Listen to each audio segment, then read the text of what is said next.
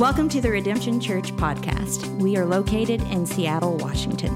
As a church, we want to be a community of faithfully present people with God, self, and others. We hope that this encourages you to do the same wherever you are. And thanks for joining us.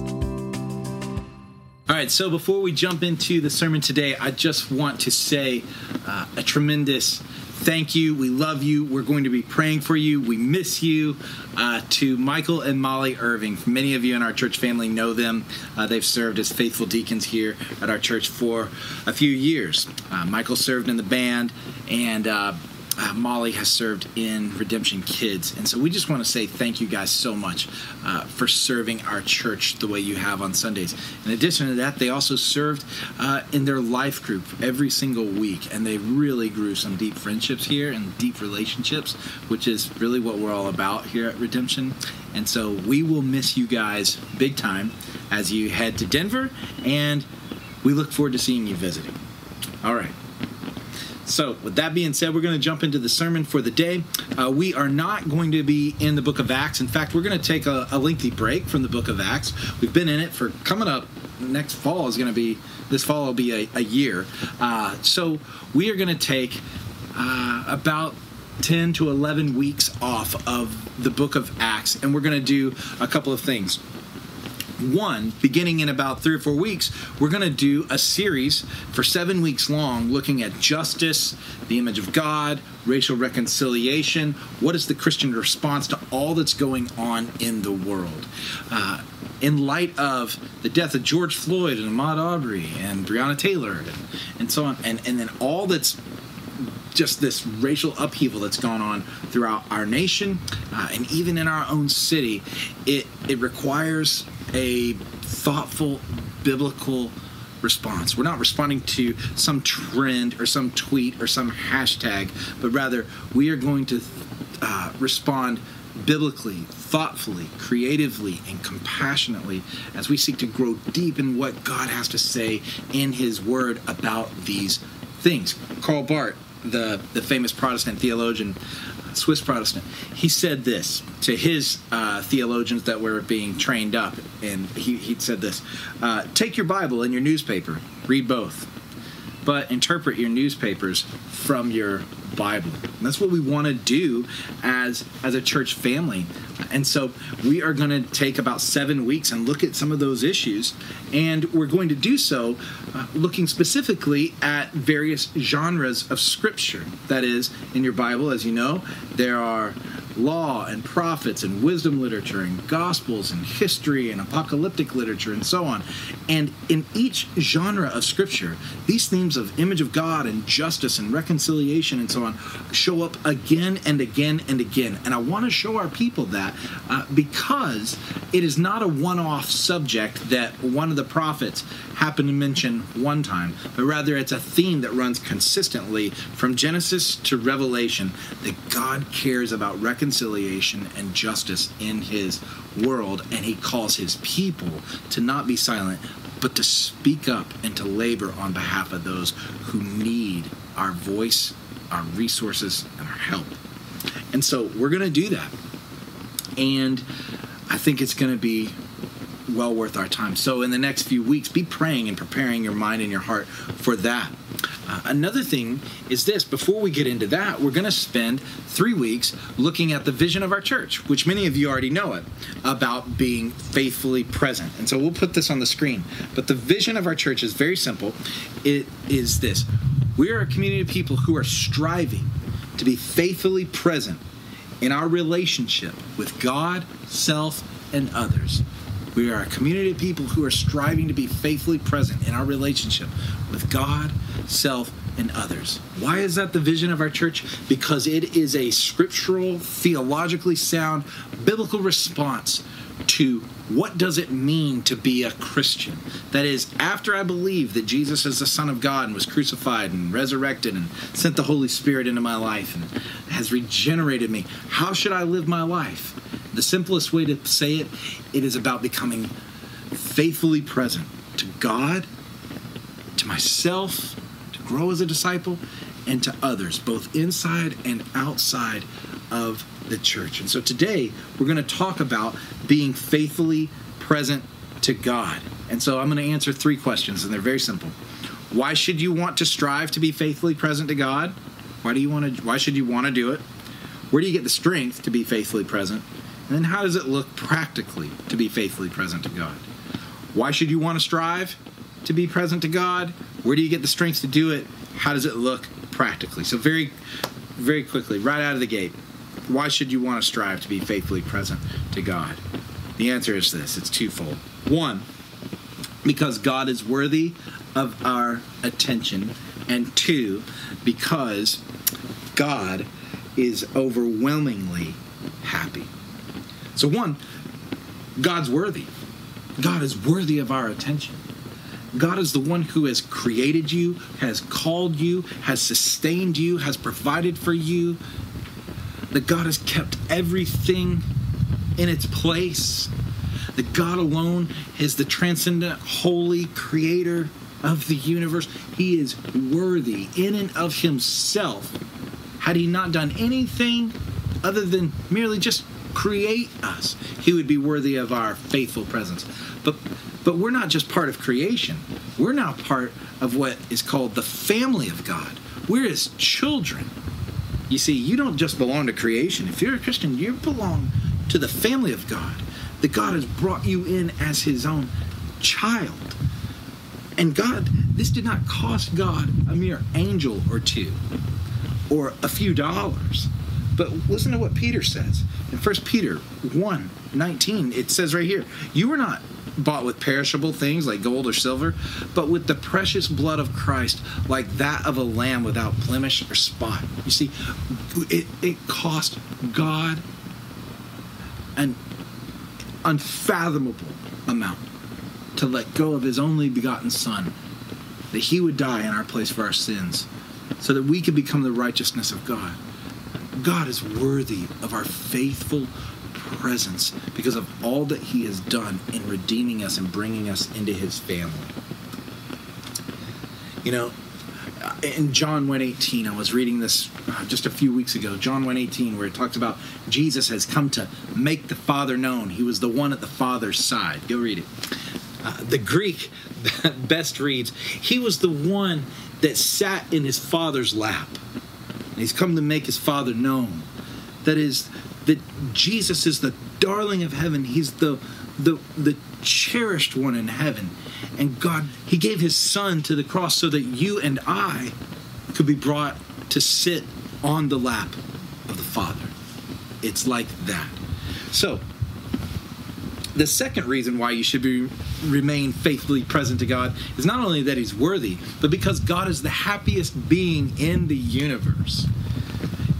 Again and again, God talks throughout the prophets saying how he delights in his people and how he is glorified and is eternally content in and of himself.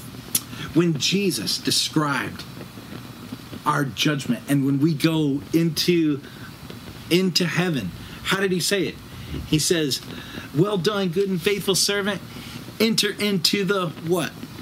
He doesn't say, good try, faithful, sometimes servant, find a seat in the back and try not to get on my Father's nerves and sit, low and don't call any attention to yourself. No, he doesn't say that. He doesn't talk about heaven as being some grumpy, gloomy place. He says, enter into the joy of your master. That when Jesus talked about heaven, he did it with a smile on his face because he knows who his Father is, and the home that he has prepared for us is filled with real joy. You should want to be faithfully present to this God because he's the happiest being in the universe.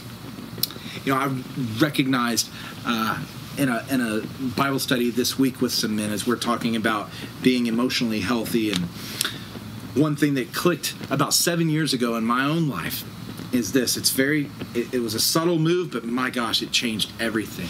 I realized that when I started to understand that God was the happiest being in the universe, I wanted to actually spend more time with him, and that the spiritual disciplines didn't feel like chores. They were simply ways for me to say, I love you too, back to God.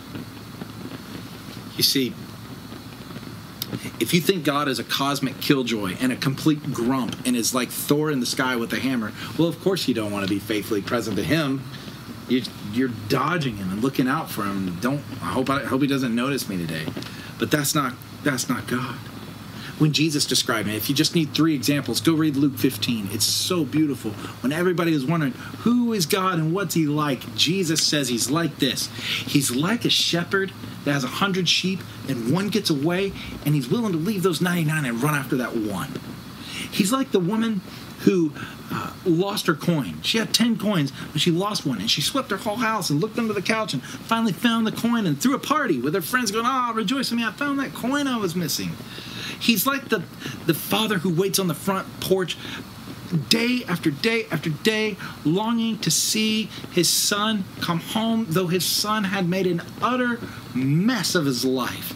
And the father was overwhelmed to have him back. That's how the Father really is. So when you know that the Father is like this, then you're more inclined to be faithfully present to him. So, there's why you should be faithfully present to God. But where do you get the strength to do it? Because I know parables alone are good and true and beautiful, but I need more than a parable. I need help. And I need more help than a pastor. And I need more help than a church. I need more help than a good book. I need God himself. I need God to help me be faithfully present to him. I'll forget how good he is, and I'll get distracted by things. God, how do I remain faithfully present to you? Where do I get the strength to do it? Jesus, in one of the most famous, most picturesque passages in all of Scripture, talks about it. And he uses this special word called abide. He says it in John 15. In John 15, Jesus is at the Last Supper, the night where he's about to be betrayed before he goes to die on the cross for sin.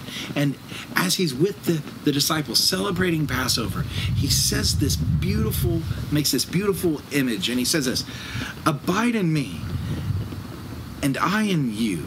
As the branch cannot bear fruit by itself unless it abides in the vine, neither can you unless you abide in me.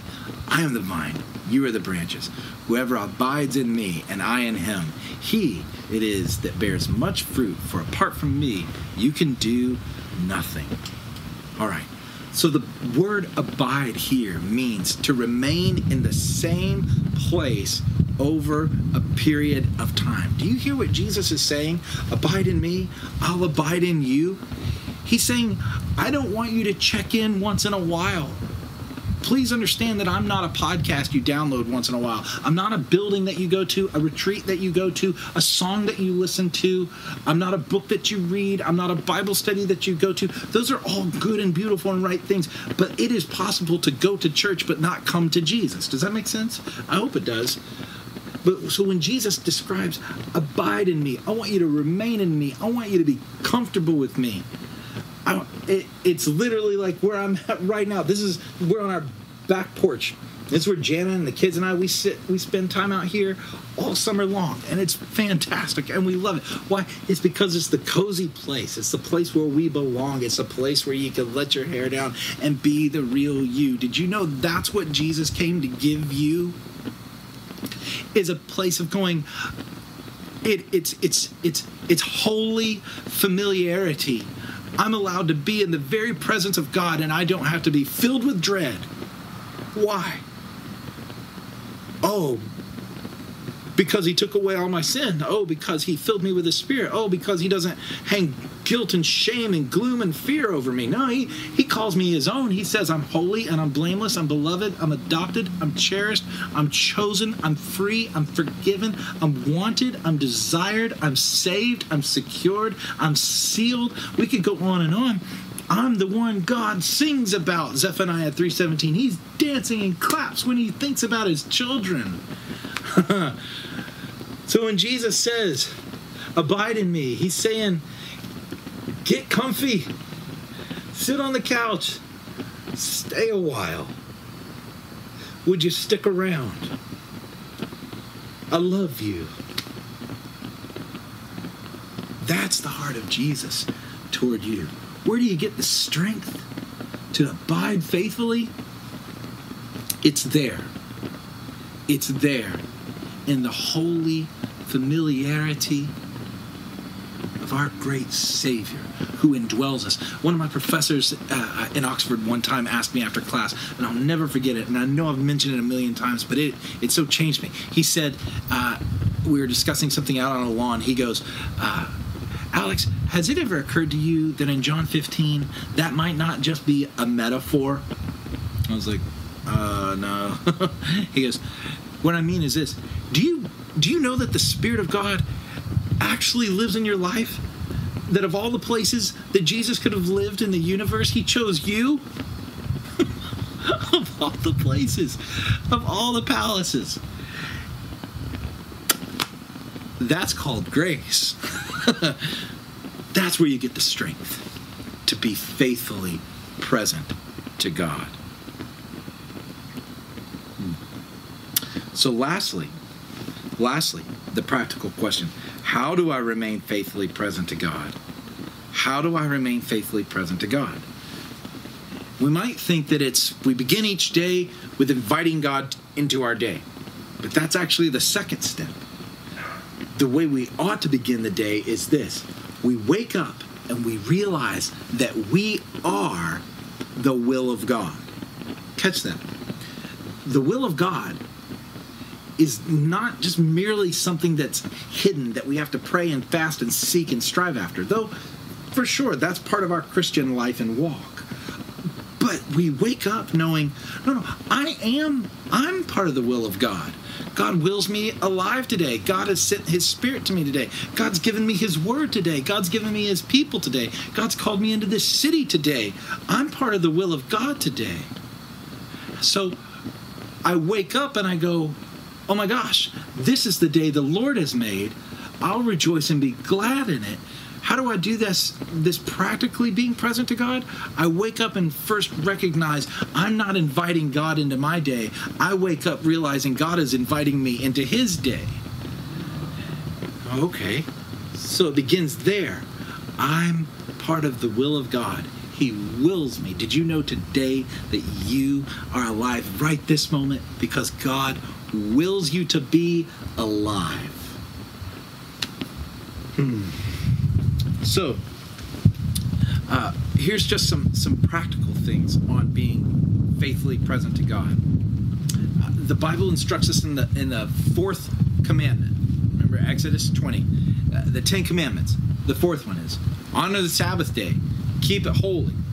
It means to take a 24-hour period. The Jews did it from Friday night at 6 p.m. to Saturday night at 6 p.m. You can do that at any day of the week, according to Romans 14. But it's to take an entire day, an entire 24-hour period, and to cease from all of your traditional working activities and to rest. But to intentionally rest in God, which means you go for a walk with your friends, you eat a great meal, you play a game, you take a nap, you rest. But you're recharging, but you're not recharging distracted away from God, using these leisures to go, okay, now I don't have to pay any attention to God. No. It's, I'm Sabbathing, so I'm going to enjoy this walk I'm going to go on today. Thank you, God, for an opportunity to go for a walk with my family or a friend or just by myself. God, thank you that I can lay down and take a nap today. It's to do these things with intentionality. That's the idea behind what it means to honor the Sabbath and to keep it holy, to do it weekly. It's not something that you have to earn or work really hard for, and then maybe you can get a Sabbath. No. It comes around every week, whether you've earned it or not. It's a command, and the command is to rest. Are you practicing Sabbath? When was the last time you practiced Sabbath? Not just taking a day off, but to really practice that heart posture to connect with your Father as you Sabbath, whether alone or with family and friends. One thing that has helped me over the last couple of years is this. I have an alarm that goes off on my phone 3 times a day. I need all the help I can get. But it goes off 3 times a day, at 9 a.m., at noon, and at 3 p.m. And it's very simple. All it says is this: God is with me. I cannot tell you how helpful that is again and again. Maybe something like that would help for you. And in those moments, God is with me, I pause, sometimes for 20 seconds, sometimes for a minute to 2 minutes.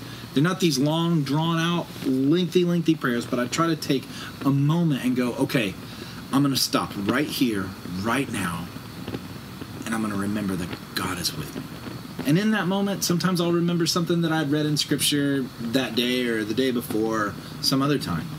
Sometimes I'll pause and I'll just pray for Jana and the kids. Sometimes I'll just pause and pray about the work I'm doing right then and there in that moment. Sometimes I'll pray about something I need to get around to doing. Whatever it is, setting an alarm has been very helpful. The last thing I want to point out is this.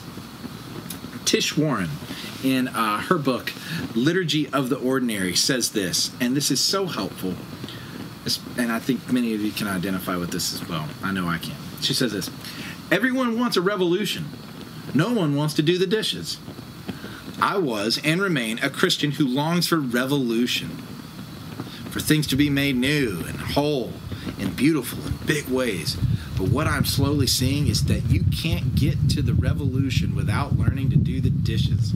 The kind of spiritual life and disciplines needed to sustain the Christian life are quiet, repetitive, and ordinary. I often want to skip the boring daily stuff and get to the thrill of an edgy faith. But it's in the dailiness of the Christian faith, the making the bed, the doing the dishes, the praying for our enemies, the reading the Bible, the quiet, the small. That's God's transformation. It takes root and it grows. You see, she's calling attention to us right there, that in being faithfully present to God, we don't have to white-knuckle it and do something amazing to get his attention. We already have his attention. And so we can do the mundane things, the doing the dishes, the folding the laundry, the washing the car, the paying the bills, cutting the grass, the things you do every single day, down to brushing your teeth or whatever, the routine stuff all of those acts are now sacred. Did you know that as a Christian? That all of your life is sacred? It's not just Sunday morning at the communion table. Certainly that moment is sacred for every obvious reason. But to understand that you're the temple of the Holy Spirit, that this is God's world, and that all of your work matters. Whether you're a videographer, whether you work at Amazon, whether you're a stay-at-home mom, whatever you find yourself doing, whatever your occupation or vocation is, all of that can be done to the glory of God by simply going, yeah, I'm washing dishes, but I'm just not washing this dish. I'm going to wash this dish for you, God. I'm going to talk to you about this. Thanks for this dish. Thanks for the meal that I just ate. That's a simple way to go about being faithfully present to God in the mundane. And I'm telling you, this is so helpful. This has been helpful for me over the years as I've tried to get better and better at this, is to realize that I don't have to try to squeeze God into an hour here or 30 minutes over there, but to realize, oh, God is so overwhelmingly present to me. I will never leave you or forsake you, Hebrews 13. Emmanuel, Matthew chapter 1, God is with us.